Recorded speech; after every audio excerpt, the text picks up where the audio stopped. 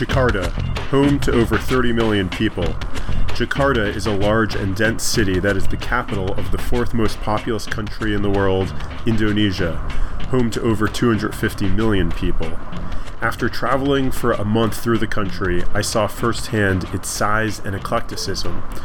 From Papua in the east, where indigenous tribes believe they are the only people in the world until the 1970s, to Sumatra's tropical rainforests and volcanoes in the west, the country's people are as diverse as its topography. So where does this leave startups? It's just tremendous fundamentals in terms of demographics, it's the fourth most populous country in the world, growth curve, stable political environment, opportunities for internet disruption. That's Adrian Lee, founding and managing partner at Convergence Ventures. You're listening to Startup Journeys, a podcast that interviews startup investors around the globe to understand local markets, technology, innovation, and businesses.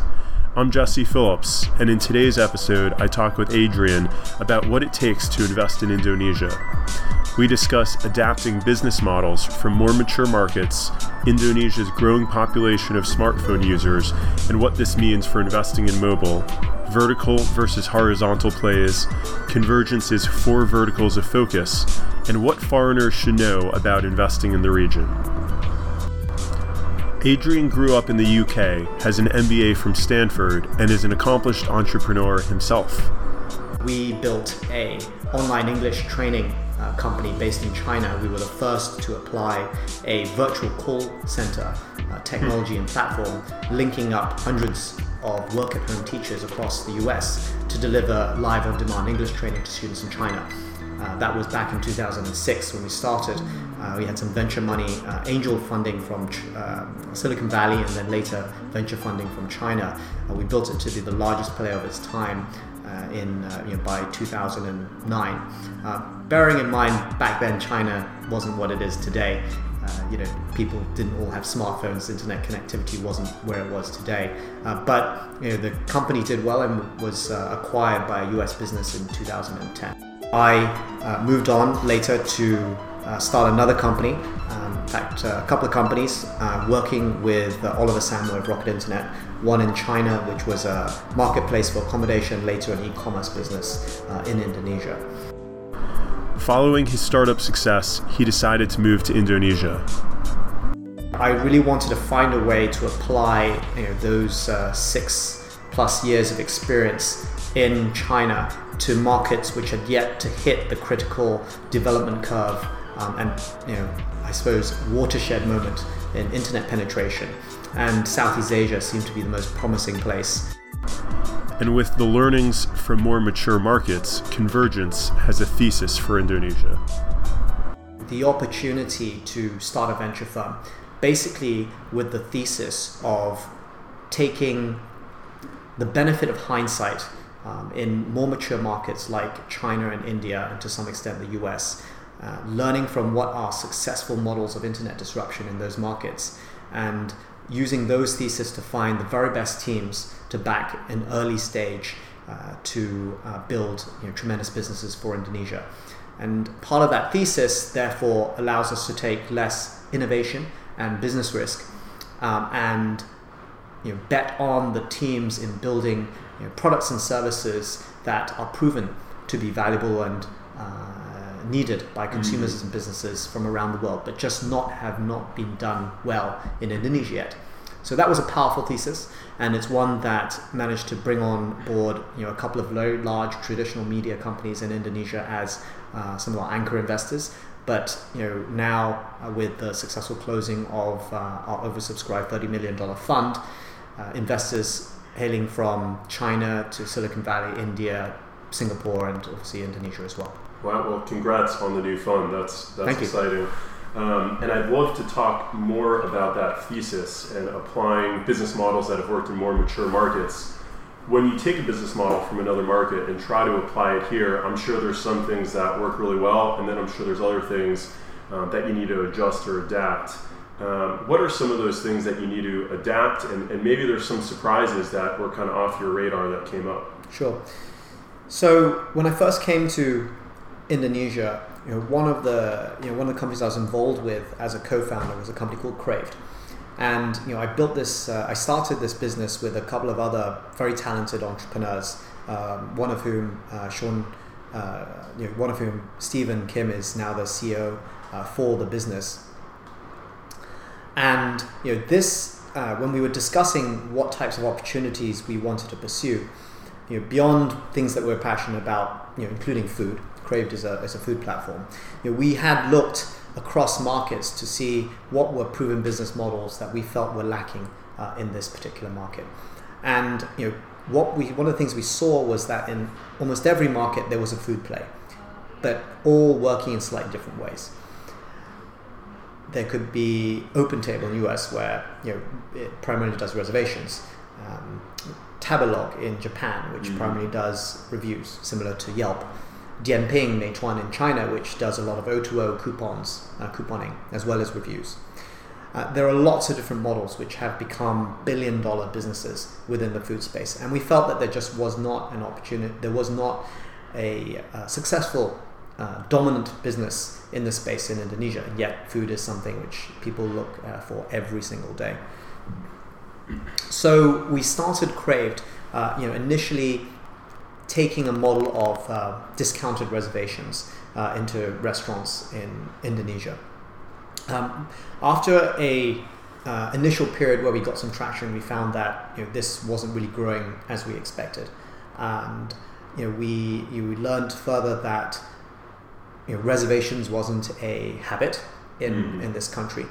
In fact, many restaurants also, it wasn't a necessity, because many restaurants you can walk in. So clearly the model had to pivot, model had to adjust to what was needed by the audience here. And a lot of credit to Stephen for moving that business model. I had by that time already left Craved to start this venture fund.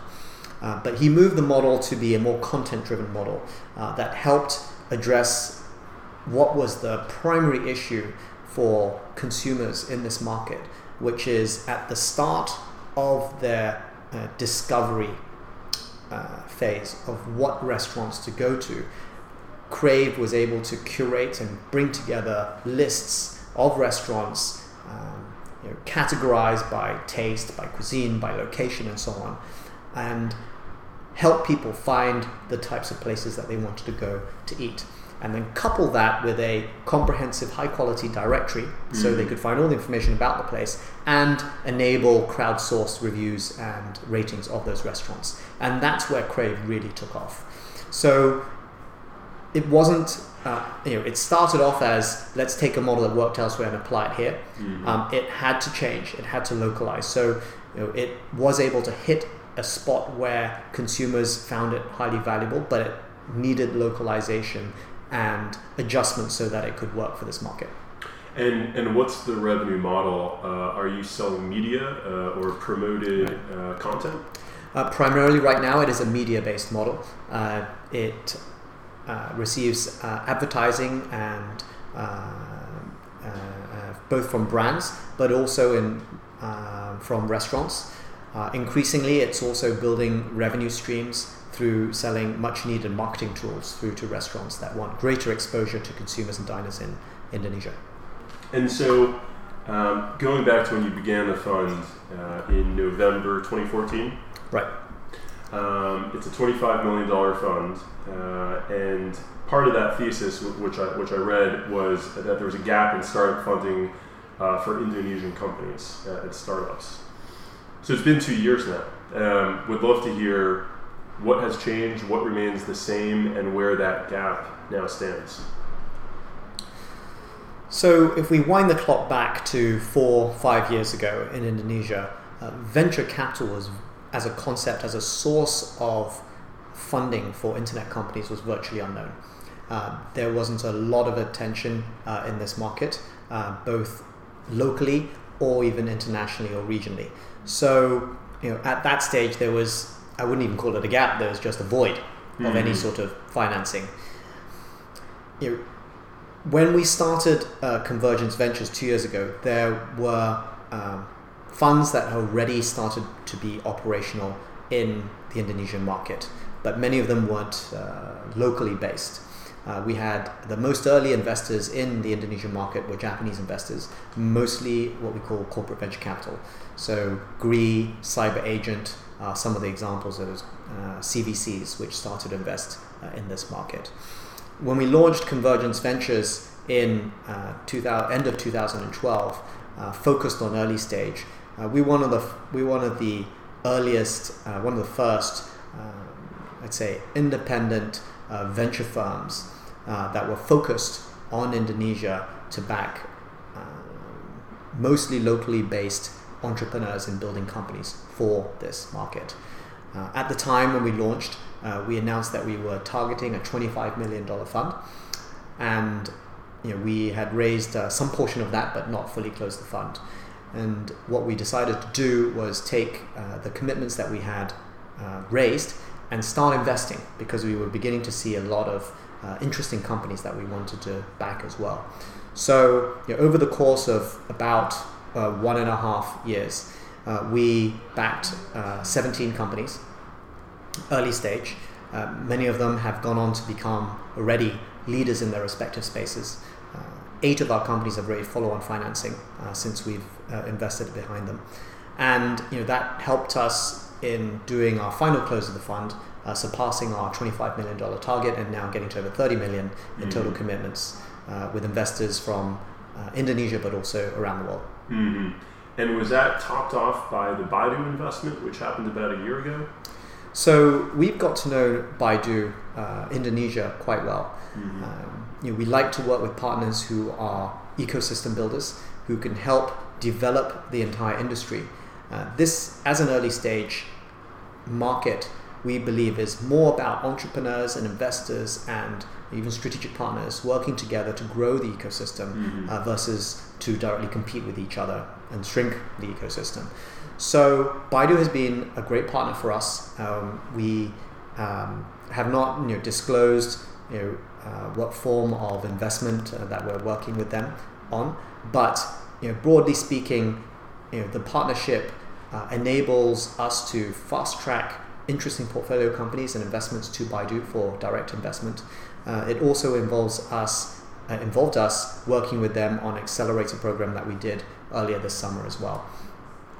Going forward, it also opens up certain resources that Baidu has in Indonesia, but also some engineering talent from China on a case-by-case basis to help startup companies in Indonesia directly, to access know-how and experience that they might otherwise not have access to.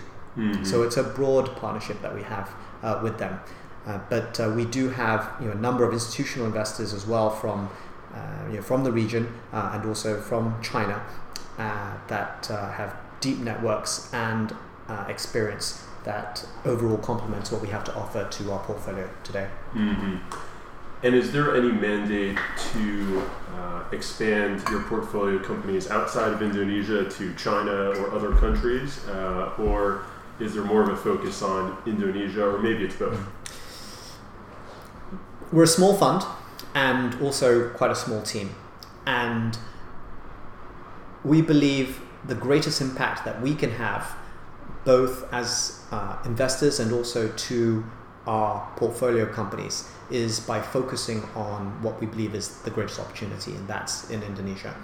So one of the primary filters we have are that companies that we invest into have operations in Indonesia. So they don't have to be based in Indonesia. In fact, 4 or 5 of the businesses we invested into are not based in Indonesia, but they have team and operations here. But we believe this way, there are a number of benefits.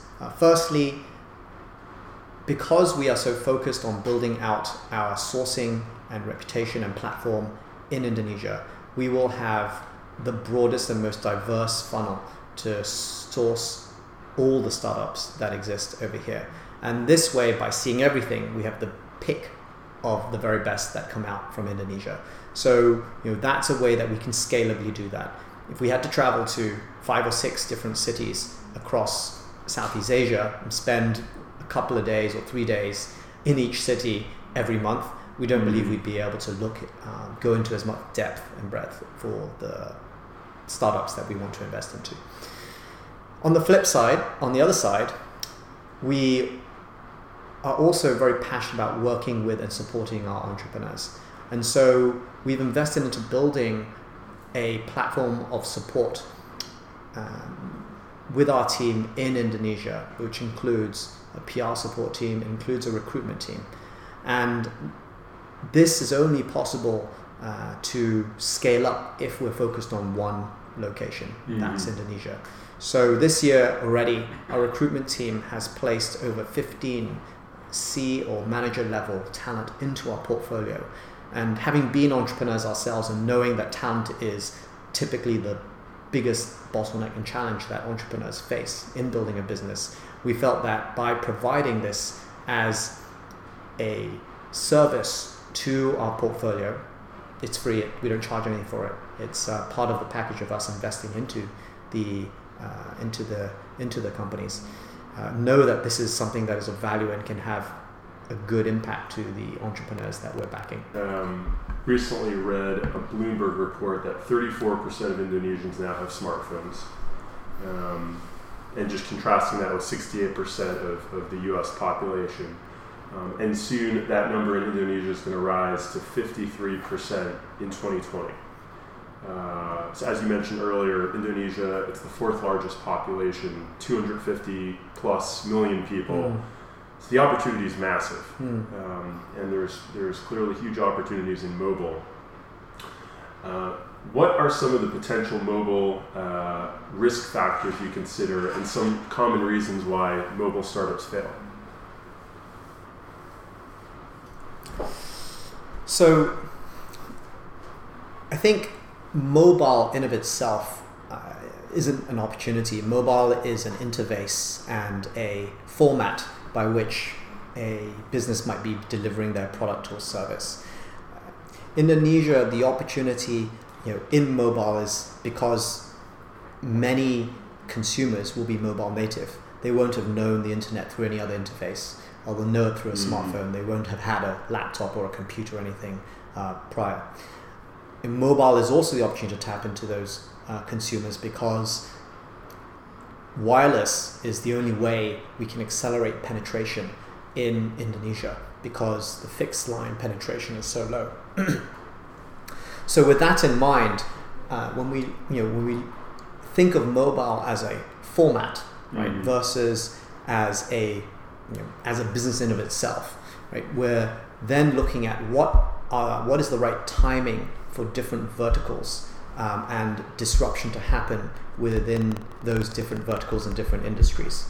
And if we learn from the growth path of more mature markets like China and India, well, we'll understand that when you build a business, you don't want to be too late, but neither do you want to be too early, right, when there's no market for your actual product. So what we've seen in the past so far, 4 years so far, that there's been a lot of investment and now there's been maturity and consolidation in a lot of horizontal e-commerce platforms. The likes of Tokopedia as marketplaces, the likes of Lazada as a e-commerce business as well.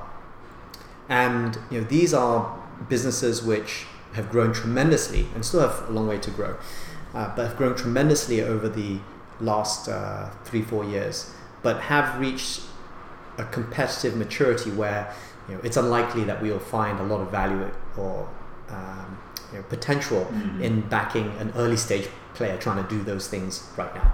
Yes. Because it's a more consolidated market. But in that, we see that now, because there is more of a critical mass of people and consumers who are more educated about buying online, there are opportunities in different verticals. Broadly speaking, we see opportunities in 4 key verticals. We separate them as 1, digital media disruption. Media consumption is huge in Indonesia, and if you look at a report by Mary Meeker a couple of years ago, you'll see that kind of media consumption in Indonesia is on a per capita basis is one of the highest in the world. I did see that, and that was. Yeah, you can probably blame it on the terrible traffic that everyone has to face commuting here. Actually, even was seeing people on scooters looking at their smartphones, which not a lot of scooters in DC where I'm from. So no, that's right. So we do believe that there are interesting models of media disruption which can happen here, and so that's one area we think there's a lot of potential. In commerce now, we think there are a lot of interesting areas for large niches, vertical commerce. For example, certain types of fashion, certain areas like home furnishing. These are areas where they are products and services which are needed by consumers, generally speaking, can be focused to the mass affluent, and as businesses tend to have a higher margin profile than kind of the early e-commerce movers like electronics. So those can also be interesting businesses. Another area which we tend to like are what we call search directories and aggregators. There are so many businesses, SMEs and products and services in Indonesia, and there are no good platforms for connecting the consumers and the suppliers of those businesses and services. So by using a mobile-focused application that streamlines the search and then ordering or booking of these types of services are also things that we like very much, and so we're looking at those opportunities. I think a special one that I would pick out from here as well is potentially disruptive models within lending in particular. We think that there is a huge population who are unable to access credit, be it as consumers or even as small medium enterprises, and that there can be innovative solutions both in terms of the funding of those opportunities in terms of how you access that funding, but also how you credit rate and risk assess some of these the consumers and those businesses. So that's an area we're also quite interested in. Yes. With new forms of credit rating, what's the existing form that's disrupting? Well, there is no, unlike the US, there isn't a kind of general source of credit rating information for people, for consumers here. And mostly banks will base it off, if you're doing consumer lending, base it off the banking history that a customer has with a bank. Given that banking penetration itself is barely over a third of the population, you can see therein lies a problem. Wow. But if we look at China, given that we are so data connected these days, and a lot of people are accessing the internet through a mobile phone, the amount of data that a person would have on a phone that could probably correlate to a reasonable credit score is quite high. Be it their phone bills, be it their contact database, or the applications and all the data that is contained there through social profiles. So I think there are lots of innovative ways that could be used to provide a more general credit rating for people in Indonesia, and open up this ability to lend to very many more people. For the companies that we've seen so far, there is a challenge in that, which is some of this is not basic technology. It requires a certain level of sophistication of engineering to be able to build this type of business.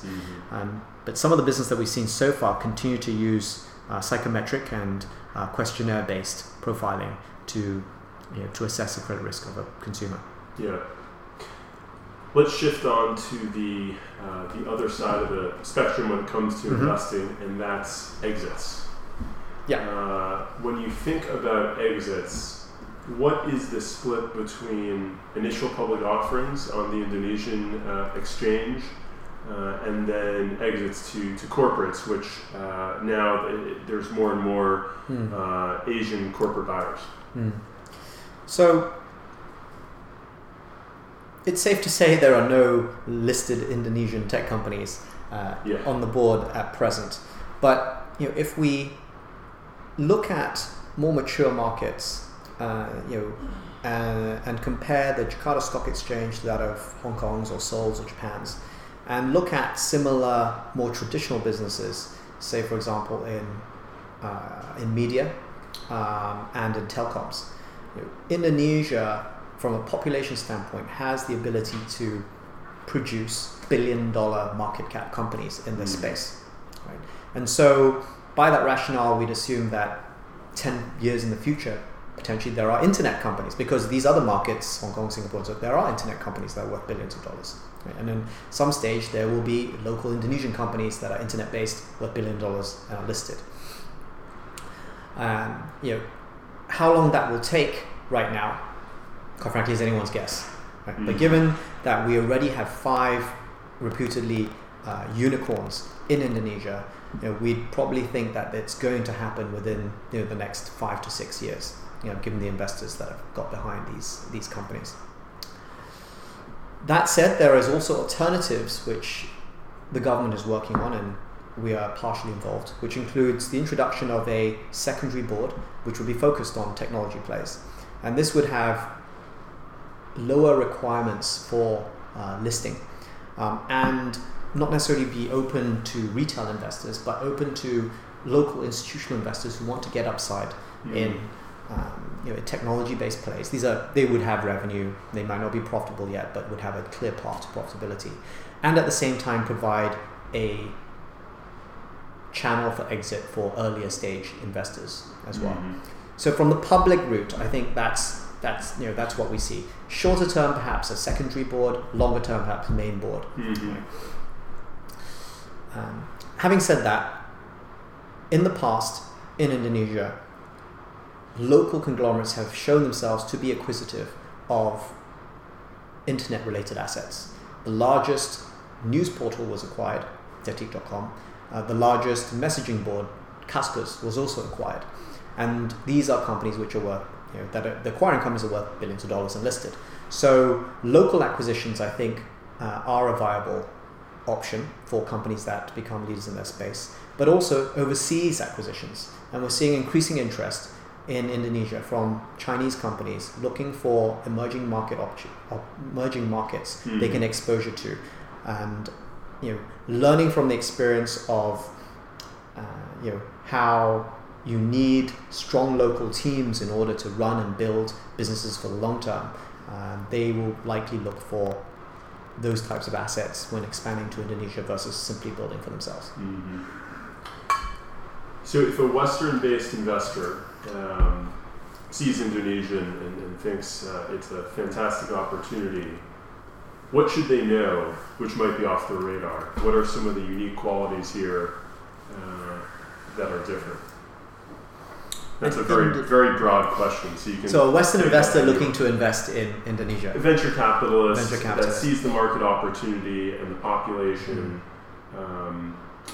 What are maybe the top 3 things that are unique here? So I think, generally speaking, it is perhaps easier to get carried away with some of the macro picture of large population, rapidly growing incomes, and interesting disruptive companies which you can understand the business model of. But venture investing in any market is first and foremost a people business, right? Yes. Having to, especially early stage where there's not a huge amount of metrics to go by. And so being able to fly in and expect to get a really decent investment is a non-starter. That is extremely risky. We meet entrepreneurs at all stages, and we even meet people who are aspiring to be entrepreneurs, because we don't want to be investing behind an entrepreneur just when they've started a business they're ready to fundraise. Ideally, we've built a relationship with an entrepreneur, and we've got a history of understanding the progress and growth of that entrepreneur, so that we have a really good understanding of the why is this entrepreneur building this business, right? And not be overly thesis driven, because being too overly thesis driven, of course there's going to be something huge in food here, of course there's going to be some huge e-commerce businesses here, That's the easy part. The harder part is spending the time and kicking the tires and understanding the co-founders and their team and what they, what they're really about. So I wouldn't say it's unique to Indonesia, but it's an area where you can place additional emphasis and research on, because if you're investing in value or investing in frontier technologies, then you probably have to do equal, if not more, research into what are these people, what are the companies building, right, and make a bet on how this will disrupt an industry in the future. You kind of understand and see the crystal ball for the Indonesian market, and so you can spend more time on the team. That's my thinking. Words of wisdom. Well, that makes total sense. So let's finish off here. For someone visiting Jakarta for the first time, what would you suggest they do? What are the top things to see here? Jakarta or Indonesia? Jakarta. Okay, Jakarta. So I would say that Indonesia, first off, is an enormous country, and east to west it stretches the distance of the east to west of the US. Yeah. And so there are far more beautiful places to go and visit than Jakarta itself, which is just really a business and political capital. But I would say that one of the benefits of being in Jakarta is that you can have a little bit of everything in Indonesia in Jakarta. And being a foodie myself, I think food would be that little bit that I try and get a taste of. One of the things I didn't realize coming to Indonesia was that Indonesian cuisine is almost as diverse as Chinese cuisine is across China. China has 8 kind of major different types of cuisine, and each one tastes very different. Well, Indonesia has very different food depending on where you're in Indonesia. So very there's spicy fried rice, there's fried noodles. You're gonna get fried rice, eggs, nasi goreng, and bakmi and mie goreng. I think everywhere. But you have Padang food, which is very interesting. When you sit down at a Padang restaurant, you get offered 20 dishes, and you take a little bit of each. It's great food. I love Padang food, except you end up with food coma after going for one of those meals.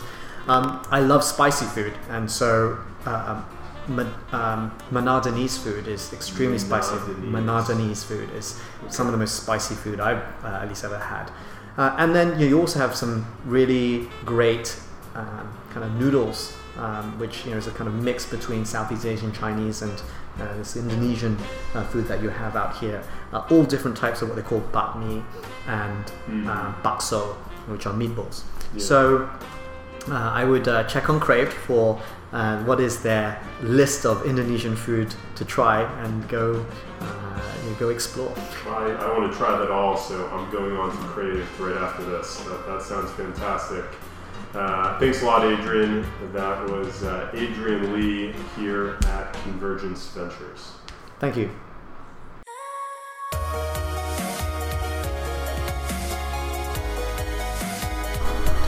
Thanks for tuning in to episode 3 of Startup Journeys. As always, I'd love to hear your questions, comments, and suggestions. Email me at startupjourneys@gmail.com, and you can follow me on Instagram at jessejourneys, and check out my blog at jessejourneys.com. If you like what you heard, give it a review. I'm Jesse Phillips, and this is Startup Journeys.